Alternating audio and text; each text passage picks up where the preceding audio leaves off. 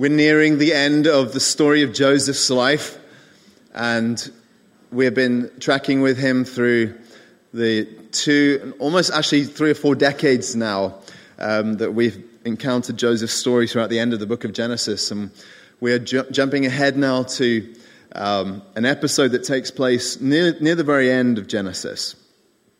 Now, for those of you who are new, don't know the story, I want to remind you of what's taken place so far in Joseph's life. But I want to recount the events from the perspective of his father, his aging father, Jacob. Jacob, he was the third after Abraham. So if you know anything about the Christian faith, or indeed about Judaism also, Abraham is considered the father of all who believe. He is the first who was the ancestor of all the people of God following. And Abraham fathered Isaac, and Isaac fathered Jacob. So Jacob is the third of those of the three sort of patriarchs of the Christian faith and of Judaism before that. Jacob had 4 wives. I told you before, this is a question for another day. That day has not yet come. He had 4 wives, and through these 4 women he had 12 children. But only one of those wives was a marriage of love. It was the marriage to Rachel, the one who he had fallen in love with as a worker on his uncle's farm.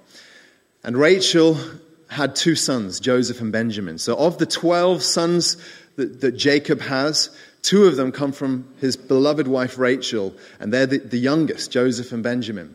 And so Jacob favors Joseph he lavishes him with favoritism and love that, of course, induces this reaction from the 10 older brothers of unbelievable jealousy and envy that really festers into a boiling hatred for Joseph.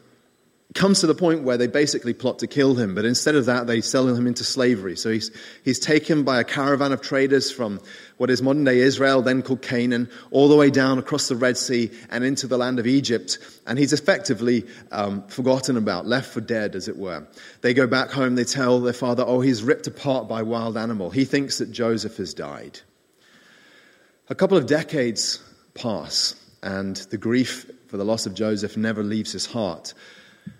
But Jacob, seeing that they're running out of food, they're in the midst of a famine, they've heard news of Egypt and of the fact that Egypt has massive stores of grain because of the wisdom of their prime minister. And so he sends his 10 older sons down to Egypt to go and trade and buy grain and bring back so that they won't starve to death. And a number of things take place, and eventually transpires that this great and wise prime minister down in Egypt is in fact the brother, Joseph, who was sold into slavery. They come back, they tell their father that your son Joseph is alive. And Jacob obviously is overwhelmed with emotion at the news that his son is alive. And he ends up traveling down to Egypt as an old man to go and live in Egypt throughout the duration of this famine, which extends on for years.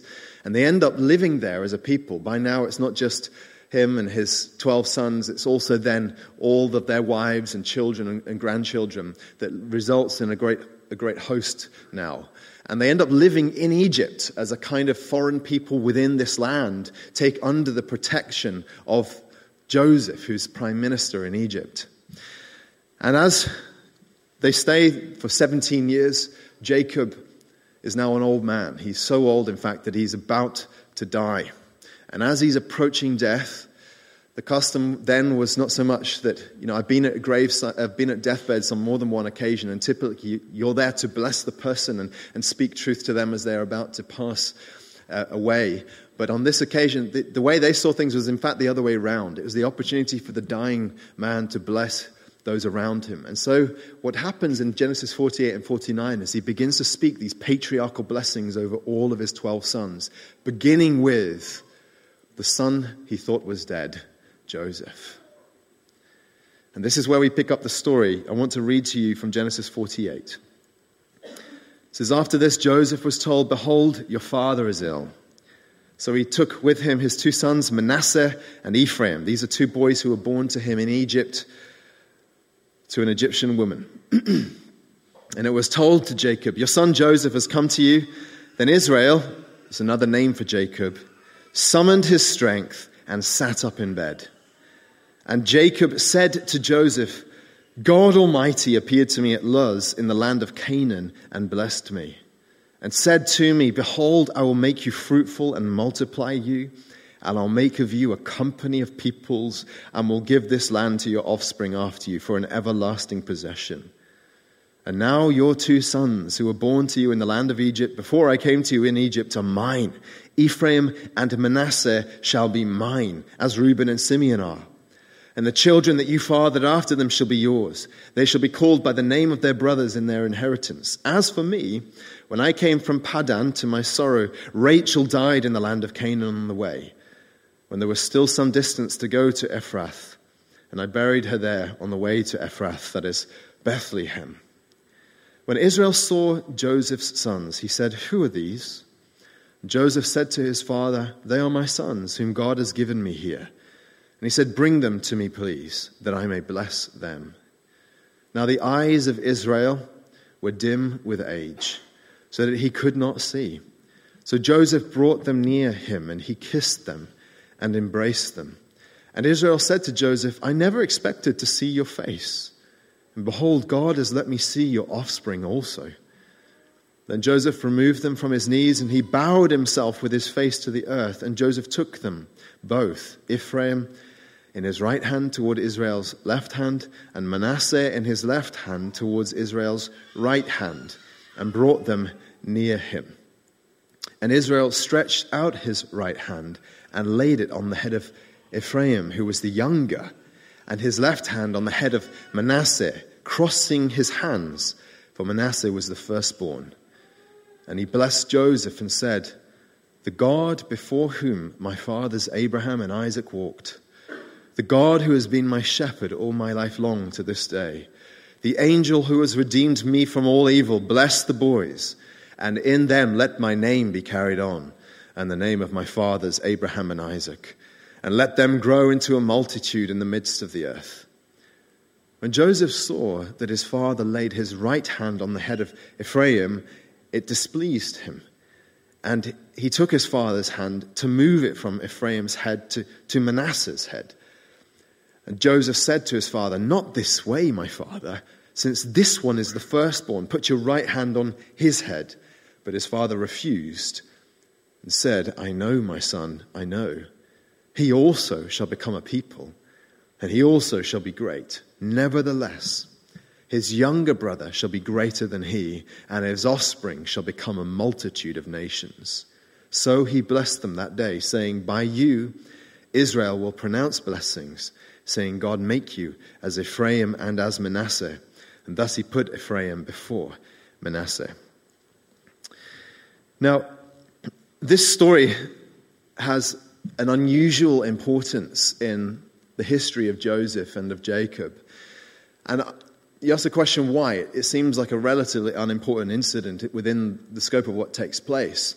But the reason is not just because of anything I particularly have seen in this story, but rather because of what the author to the Hebrews says in Hebrews chapter 11, where when he's recounting episodes from the great lineage of faith, person after person who lived a life of faith and a life of faithfulness to God, and he recites one after another some of the most amazing moments from their lives. When he gets to Jacob, of all the things that take place in Jacob's life, this is the moment that is highlighted, not just by the author to the Hebrews, but also by God. And he says in Hebrews 11, verse 21, by faith, Jacob, when dying, blessed each of the sons of Joseph, bowing in worship over the head of his staff. And the question is, what is it that makes this moment so remarkable? It is the case, isn't it, that when we recount the great deeds of famous people, great people in history, there's usually just one moment, isn't there, in their life that marks them out. You can think of, if I say the name Rosa Parks to you, what was it that made Rosa Parks great? Why was she considered the first lady of the civil rights movement? The answer is because of her stance in the Montgomery bus boycott when she refused to move seats. That moment defined her for all people through all time. She's the one who sat in her seat. If I say the name Winston Churchill, what is it that defines him? It's his speech, isn't it, to Parliament? We'll fight them on the beaches and all the rest of it. Or if you say the name Dietrich Bonhoeffer, He's famous for many things, being a theologian, a preacher, a writer, an author. But there's one thing that distinguishes him, one thing that people know about him and that marks him out as unique. And it's the fact that he attempted to assassinate Hitler. I think that doesn't sound like the job description of your average pastor, doesn't it? But certainly a provocation. Anyway. Very often, people are known for one thing that distinguishes them above all. And for whatever reason, this is what I want you to understand. What is it about this moment that distinguishes Jacob? Well, Jacob did many things in his life. And most remarkably of all, I would say he had these extraordinary encounters with God. He wrestled with the angel of the Lord, if you know the story at the brook Jabbok. He had an amazing experience of reconciliation with his brother Esau. All these amazing episodes in the life of Jacob. But the one thing that God wants us to pay attention to, above all, is what happens here in this chapter when he blesses Joseph's sons in the way that he does it. Why? What is it that's so remarkable about this? I think there are a few things that stand out, but I really want to draw your attention to just one of them. But a number of these things, one is obviously that this moment marks, in a sense, the pinnacle of his spirituality as a man of God. Jacob had experienced a rough road through his life. He'd in some ways wandered away from God. But now towards the end of his life, he embodies the spirituality and a prophetic spirituality such that he utters these prophetic announcements over all of these boys. And into the next chapter, you can read more of them. There's a spirituality about him which I think distinguishes him. But I don't think that's the most important thing. You could also point to his faith. He'd once been such a doubter that he'd had to trick his way into securing the blessing of God. That was what he felt, at least. And now we see him as a man so eminently secure in the love and the promise of God that he just exudes trust and faith in the living God. And that's certainly an important element about this. But I think the thing above all that seems to me to be the thing which we need to take notice of in this chapter is that Jacob, in his actions here, he seems to embody the very heart and the love of God, and particularly the way that love is expressed in the gospel and the way that he treats his grandsons here in this chapter. Now, that may not be immediately obvious to you, so I want to take time to explore this, but I must underline this fact, that to understand and comprehend the love of God in your life is the most important thing about you. When Paul was writing his letter to the Ephesians, as an example, do you remember how it is that he prays for them? He says he bows his knees before the Father, and he's writing to them at a distance, but he's describing for them the prayer life and the earnestness in the intensity of his prayer on behalf of the Ephesian Christians. What is it that he prays for?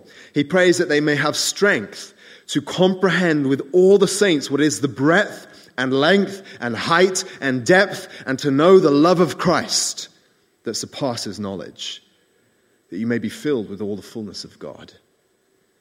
In other words, if you could understand what is most important, what it was at the top of Paul's prayer life, his agenda, when he's thinking about the Christians that he in some way had a responsibility for, he prayed that above all, they would have the ability to grasp what God's love meant for them.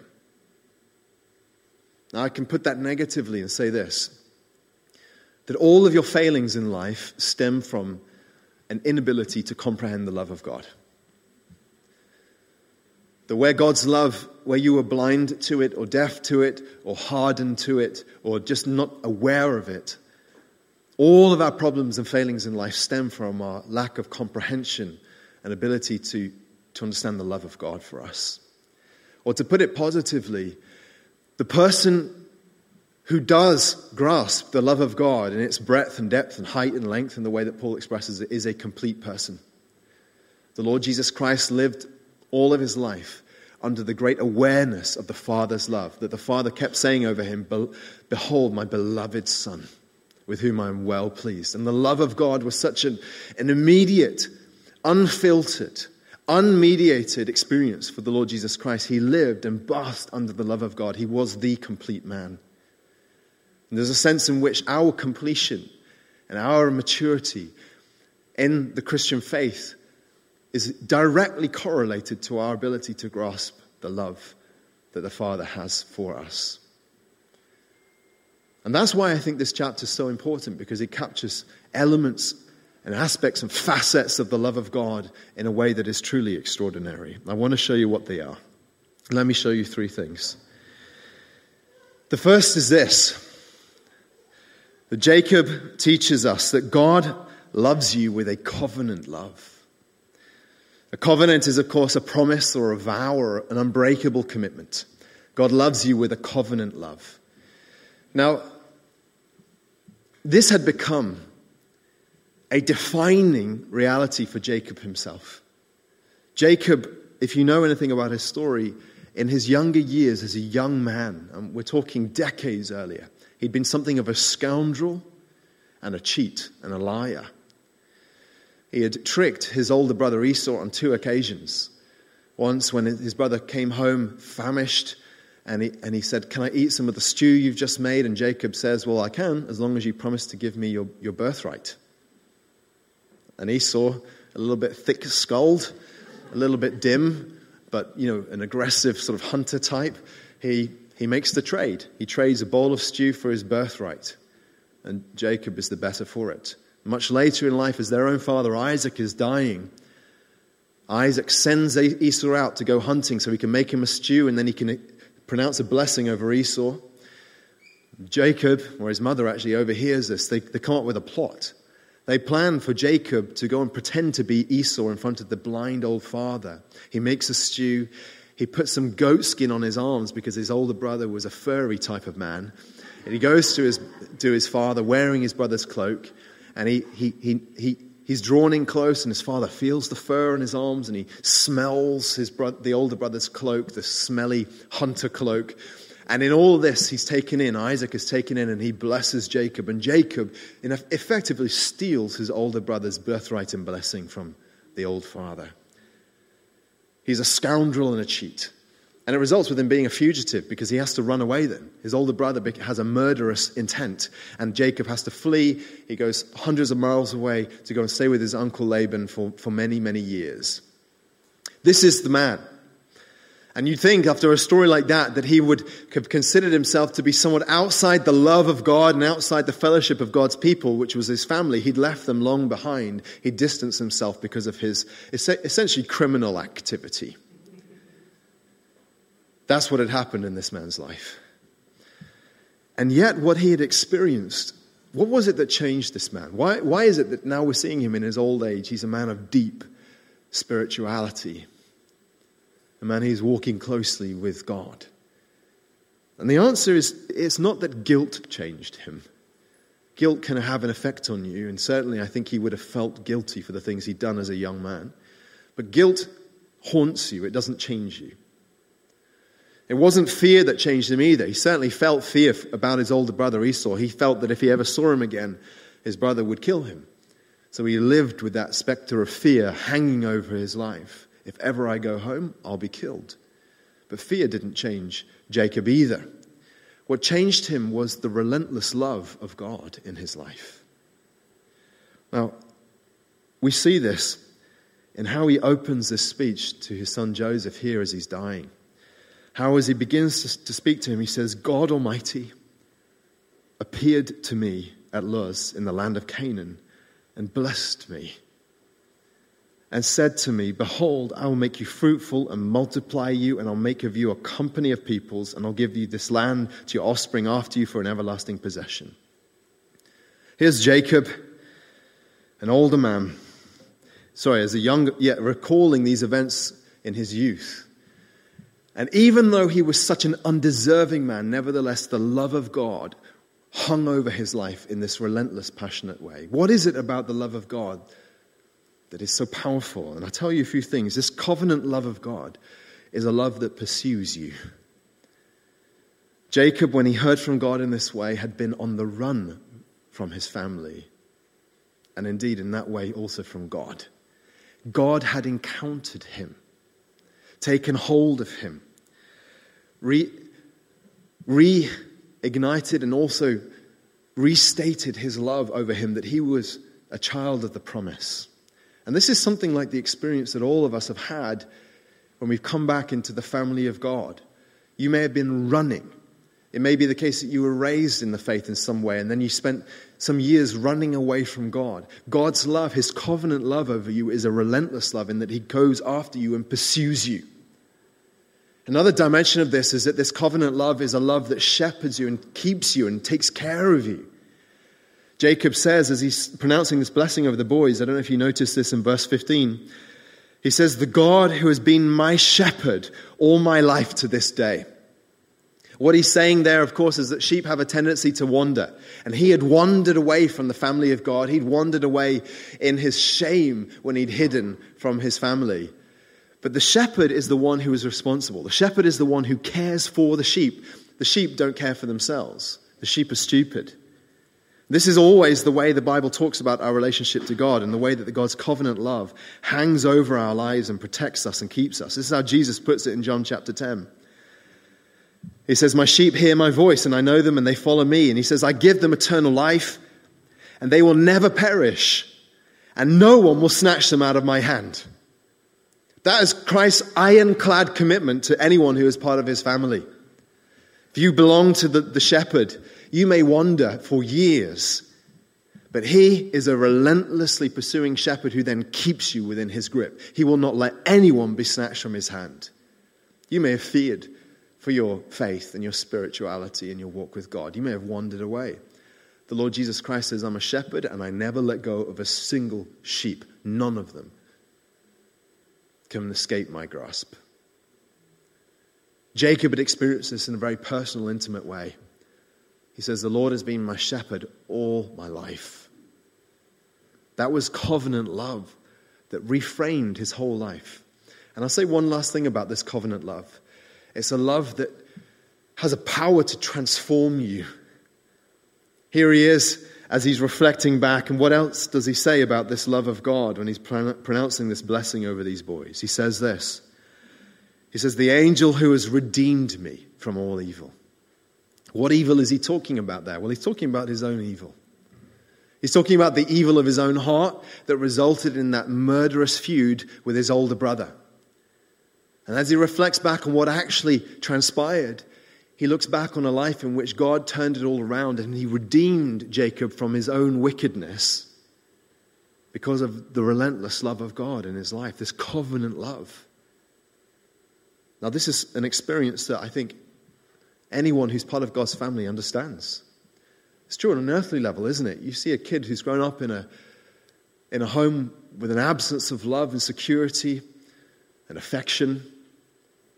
Sometimes it takes just one person to change that kid's life. It might be a teacher or a coach or someone outside of that situation who comes alongside and loves them relentlessly, commits themselves to that child. That child, their life can be changed by that experience. And it's the love of God that changes the heart of the Christian. God's love does not give up on us. It's how Paul puts it again in the book of Ephesians, book I want to refer to a number of times in this. He says that God, being rich in mercy because of the great love with which he loved us, even when we were dead in our trespasses, made us alive together with Christ. By grace you have been saved. This is what Jacob's testimony was. He says, "I was a scoundrel, a cheat, a thief. I was dead in my sins. The love of God redeemed me," he says. He redeemed me from all evil. This is the covenant love of God, and it becomes definitive for Jacob's life. So definitive that it's the first thing he wants to talk about as he's about to bless these boys, and it is the content of the blessing that he speaks over them. The covenant love of the living God. That is the love with which God loves you if you're a child of God, if you're part of God's family. The second thing that Jacob shows us about this love of God is an adopting love. Now, I want you to consider the situation for a second here of what's happening. Jacob very much understood himself to be in this family line, this lineage of grace. Abraham, his grandfather, had been called by God. That blessing had been transmitted to Isaac, his dad, and now to himself, Jacob. He lived a very self-conscious existence under the love of God and the covenant of God as the most defining thing about him. Of all the people on the face of the earth, Jacob could say, I am a man of the covenant. I'm a man who belongs to the living God. And now these boys are brought in by Joseph, Ephraim and Manasseh, these two lads Joseph had in Egypt, who met Jacob after they were born, as we all do, I suppose, but had met him after, they weren't familiar with their family until they arrived in Egypt. And there are a number of ways in which they were separated from Jacob and the blessings of being part of God's people. They were separated generationally in that they were his grandsons, not his sons. And we know how difficult it can be for faith to transmit from generation to generation. They were separated, by a generation. They were separated also ethnically, in the sense that these boys they didn't just have Joseph as their father, they also had this Egyptian woman as their mother. And she was a daughter of a high priest of one of the Egyptian gods. So this immediately brought this mixture into the family. These boys were kind of ethnically mixed. And who knows what their mother had raised them to believe and think about spiritual things. And they were also separated culturally. I think this is the most powerful thing that we have to understand here in terms of what's going on. These boys have been raised as sons of the prime minister in a palace in Egypt. Everything they could ever imagine on a plate in front of them. And then their somewhat rowdy cousins and uncles had arrived, the shepherds from Canaan, and had sort of parked up in Egypt as, living, if you have relatives you're embarrassed about, this is that kind of situation, the kind of relatives you don't really want to be associated with. They're royalty, effectively, and all their cousins are agricultural farm laborers. The Egyptians already looked down upon, and they're living as this rabble in the land of Egypt. And if you're in the mind of those boys, Ephraim and Manasseh, which side do you want to identify with and be known for? It's not difficult, is it, to understand their minds. They're sons of privilege and wealth and all these kinds of things. Their own father didn't particularly identify with his people. He's dressed as an Egyptian. He's not dressed like one of these shepherds. And so for Jacob to engage in this act, where he brings them closer to himself, as it were, he is smashing through all of these boundaries, the boundaries of generational divide, how hard it can be to understand the world of your grandparents, the boundaries of ethnic divide, and that they saw themselves as at least half Egyptian, and the boundaries of this cultural divide, and that these were the relatives they probably felt embarrassed about. Jacob smashes through all of these obstacles when he commits this great act, when he adopts them as his own sons. And it's there in verse 5, this is what happens. He says to Joseph, "Now your two sons who were born to you in the land of Egypt, before I came to you in Egypt, are mine. Ephraim and Manasseh shall be mine." They won't, in other words, have a grandchild's portion of the inheritance. They will be full sons. And not only does he say that, but he also wants them, therefore, to carry the family name. That's what he says in the blessing over them in verse 16. He says, "The angels redeemed me from all evil. Bless the boys, and in them let my name be carried on, and the name of my fathers, Abraham and Isaac." Now, what's going on here where Jacob pulls them in close, as it were, and renames them in the sense that he wants them to carry the family name? And I tell you, Matthew Henry, I think the great Puritan commentator, I think put it very well when he said this. Listen carefully, he said this. It's as if he had said, "Let them not succeed their father, Joseph, in his power and grandeur here in Egypt, but let them succeed me in the inheritance of the promise made to Abraham." You see, two different worlds they lived in. They straddled the Egyptian world and the Hebrew world. He says, "Thus the aged, dying patriarch teaches these young persons not to look upon Egypt as their home, nor to incorporate themselves with the Egyptians, but to take their lot with the people of God. Jacob will have Ephraim and Manasseh, to believe that it is better to be low in the church than high and out of it. It is better to be low and in the church than high and out of it. To be called by the name of poor Jacob than to be called by the name of rich Joseph." I love that. what resonance this has for us as Christians, how Jacob, in a sense, embodies what God does in our lives when he adopts us into his family. It's there in the fact of the adoption itself, which is one of the most potent and important metaphors, or maybe not even a metaphor, a reality of what it means to be part of the family of God as it's described to us in the Scriptures. In Ephesians 1, it says, he predestined us for adoption as sons through Jesus Christ to the purpose of his will. You were an outsider. You were estranged from God. You were conscious that you were unworthy, and then God says, you will be part of my family. He adopts you and brings you in. Not only does he adopt you, but then he gives you a status as a full-blown son, a child of God. Now, this is something that's emphasized again in Paul's letters in the book of Galatians. It says in Galatians 4 that because you are sons, God has sent the Spirit of his Son into our hearts, crying, Abba, Father. So you are no longer a slave, but a son, and if a son, then an heir through God. What he's saying there is that just as Ephraim and Manasseh were not lesser inheritors of the promise because they were grandchildren, but become full inheritors and take a name alongside the other tribal heads of Israel, so also does it work in the life of the Christian. There are no gradients of Christians. There are no tiers of Christians. There are no Christians who have a special place within the family and then those who are just in by the skin of their teeth. He says of everyone, if you're a child of God, then you're a son, not a slave. You're an inheritor. You have the Spirit of God inside you who cries out, Abba, Father, so that you commune directly with God as your Father. Not as a grandfather, not as a distant relative, but as your Father in heaven. And what this means, of course, is that just as Ephraim and Manasseh were now to transfer their sense of identity from this mixture of being Egyptian and at a distance from the people of God to now being bearers of the name Abraham, Isaac, Joseph, and Jacob, that they were now to understand themselves as full Hebrews. This is exactly what happens in the life of the Christian through the power of adoption. To put that negatively, there are all kinds of things in this world that give you a sense of identity. Be it nationality, be it race. In our day and age also we talk about sexuality.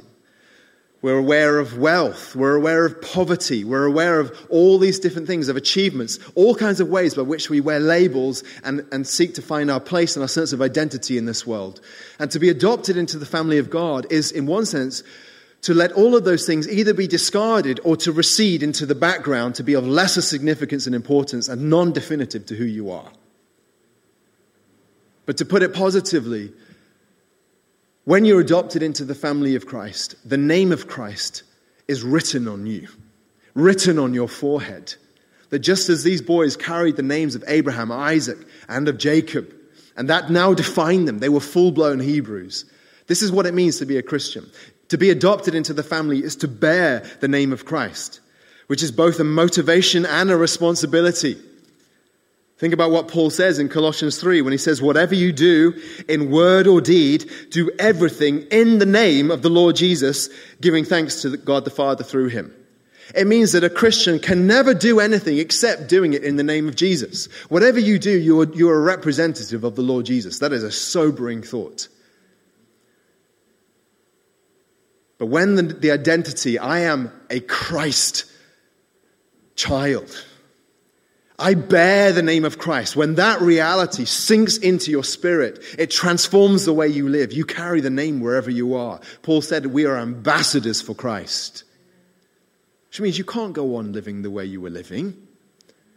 You can't fight for your earthly rights and identities as though they were equal to your status as a full-blown son of God. You're a Christian, friend. You're adopted into the family. This is now definitive of who you are. This adopting love. And how extraordinary it is that Jacob, in this one act, teaches us about this adopting love of God and the way in which God has brought us into his family as full-blown sons.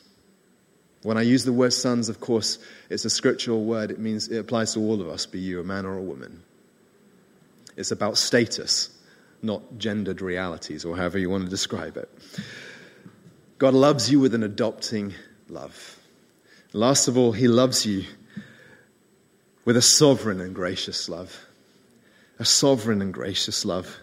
Now, this is where I need to draw your attention to the very odd thing that Jacob does here.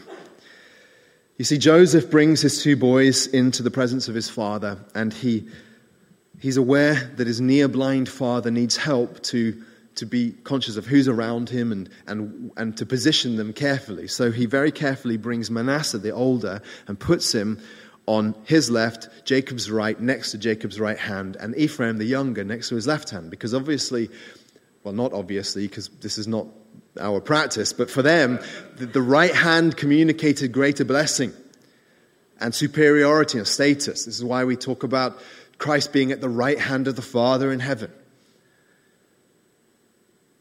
And he brings Ephraim along the left hand. He's going to get a blessing, but it's not as great, it would seem. And Jacob does this odd thing, doesn't he? In that he deliberately, and with a sparkle in those blind eyes, crosses his arms to pray for them like this. Now, we know it's odd because Joseph objects immediately to this taking place. It says when Joseph saw that his father laid his right hand on the head of Ephraim, it displeased him. Maybe he thought his dad was senile. Maybe he thought he was just so blind he had no idea what was going on. It's almost like the awkwardness of that moment when you walk into a shop and you talk earnestly to a shopkeeper asking for help, only to discover that they're a fellow shopper. You know, he thinks, I've done it many times, and he thinks his father's just confused, and there's an awkwardness to this moment. You know, he's trying to correct the situation. He physically takes his father's hand and tries to move it across and swap hands so that he's the right way around. But this isn't an awkward thing. What actually is going on here is that this is a profound moment in which we're learning about the way the love of God operates. Let me explain this to you. For one thing, it teaches us that the love of God is a very deliberate and conscious thing that is extended to you. You see, this was not a mistake. God is never mistaken in going after you. It was not a mistake by a senile, half-blind old man, because what does he say to Joseph? His father, it says, refused and said, I know, my son, I know. God never makes mistakes. If the circumstances of your life are such that you have come to know God, you've heard the gospel, this is not an accident of your existence. The Father went after you, just as Jacob extended his right hand across his body to go after Ephraim. It's symbolic, friends, in a powerful way. God's love is always specific, deliberate, purposeful. He predestined us in love, Paul tells us, before the foundation of the world. He went after you. It also speaks about the fact that it's an action of the Spirit. Because what's happening here, you could think that this is Jacob just getting up to his old tricks again. He's the one who stole his older brother's birthright after all, isn't he? You think this is very in keeping that he would do something like this, that mess the whole system up. But it's not that. When he answers Joseph back, he says to them that Manasseh, the older one, will also become a people, and he'll also be great, but the younger brother shall be greater. In other words, he knows something prophetically and in his spirit about these boys and about their descendants and what will happen to them as tribes. In other words, the Holy Spirit is in this moment leading Jacob in the way that he prays for these boys. And of course, that is a defining mark of the way the love of God works in our lives. It is the Spirit who goes in pursuit of you, who calls you by name, who regenerates you, who fills you, who becomes the guarantee of your inheritance in Christ. The Spirit of God who testifies with your spirit that you're a child of God so that you cry out, Abba, Father. It is always the Holy Spirit's work in your life. And here's the most important thing I want you to see of what's happening here. This unfairness is not a bug, it's a feature of the way the love of God works. The love of God is never ours by right. If rights came into it, Jacob should have blessed the older brother with the primary blessing. But rights don't come into this. There's no entitlement within the family of God. If rights came into it, none of us would know God at all. We'd all be outside of God's love and his presence. Rights don't come into it. The way that there is some unfairness, as it would seem, and that this is a sovereign and free thing. This is vital to understanding the love of God. God's love is not constrained by our earthly expectations. God's love is sovereign and free. And he answers to no one. He does not explain why he chooses those he chooses. There is no explanation within our understanding. It is the sovereign choice of God. God's love is free and unrestrained. His love is unforced. It is unfair, but it is sovereign. Jacob had been the recipient of that love. God said of him, Jacob I loved, but Esau I hated. No reason is given for this, except that God is free to love those he chooses to love. And Jacob understood this is the way the sovereign, free love of God works. That's grace, friends. If it had anything to do with rights, it wouldn't be grace. But because it is the sovereign, free choice of God to go after you, just as Jacob crosses his body and puts his hand on the younger, that is the sovereign love of God in your life, friend. And here's one feature that we see about this love of God all through Scripture, that he often goes for the least likely person. Just as Jacob elevates the younger one here, this is a feature of the love of God all through Scripture, that he goes in pursuit of the weak. He goes in pursuit of the poor. He goes in pursuit of the younger where they lack status. He goes in pursuit of the wicked. He goes in pursuit of those who have discounted themselves time and time again, all the way through Scripture. If there's one thing you have to understand about the love of God, it's this, that he loves the forgotten. That's why you and I can say, we had no right to be in this family, but he loved me. When God called you and chose you and loved you, friends, it's as though he crossed his arms.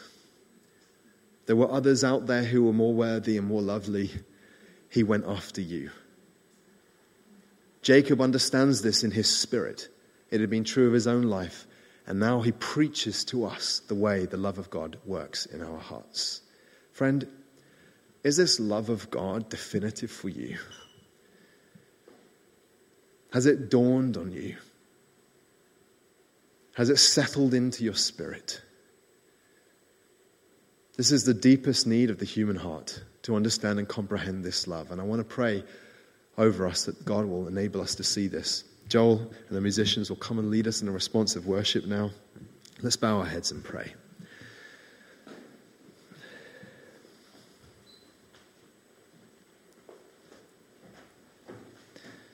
Oh Lord God, there is nothing we could do to make a claim on your love, to position ourselves under the radiance of your love. You came after us. Just as you chased Jacob, Lord, we're aware that you have spoken your love over us even when we were on the run. You've given us status as full-blown sons. And your love is sovereign and free.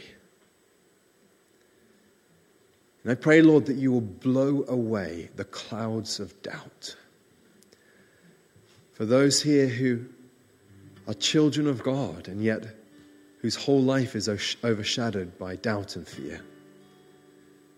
Let them be drawn into the intimacy of knowing the favor of a Father who loves them.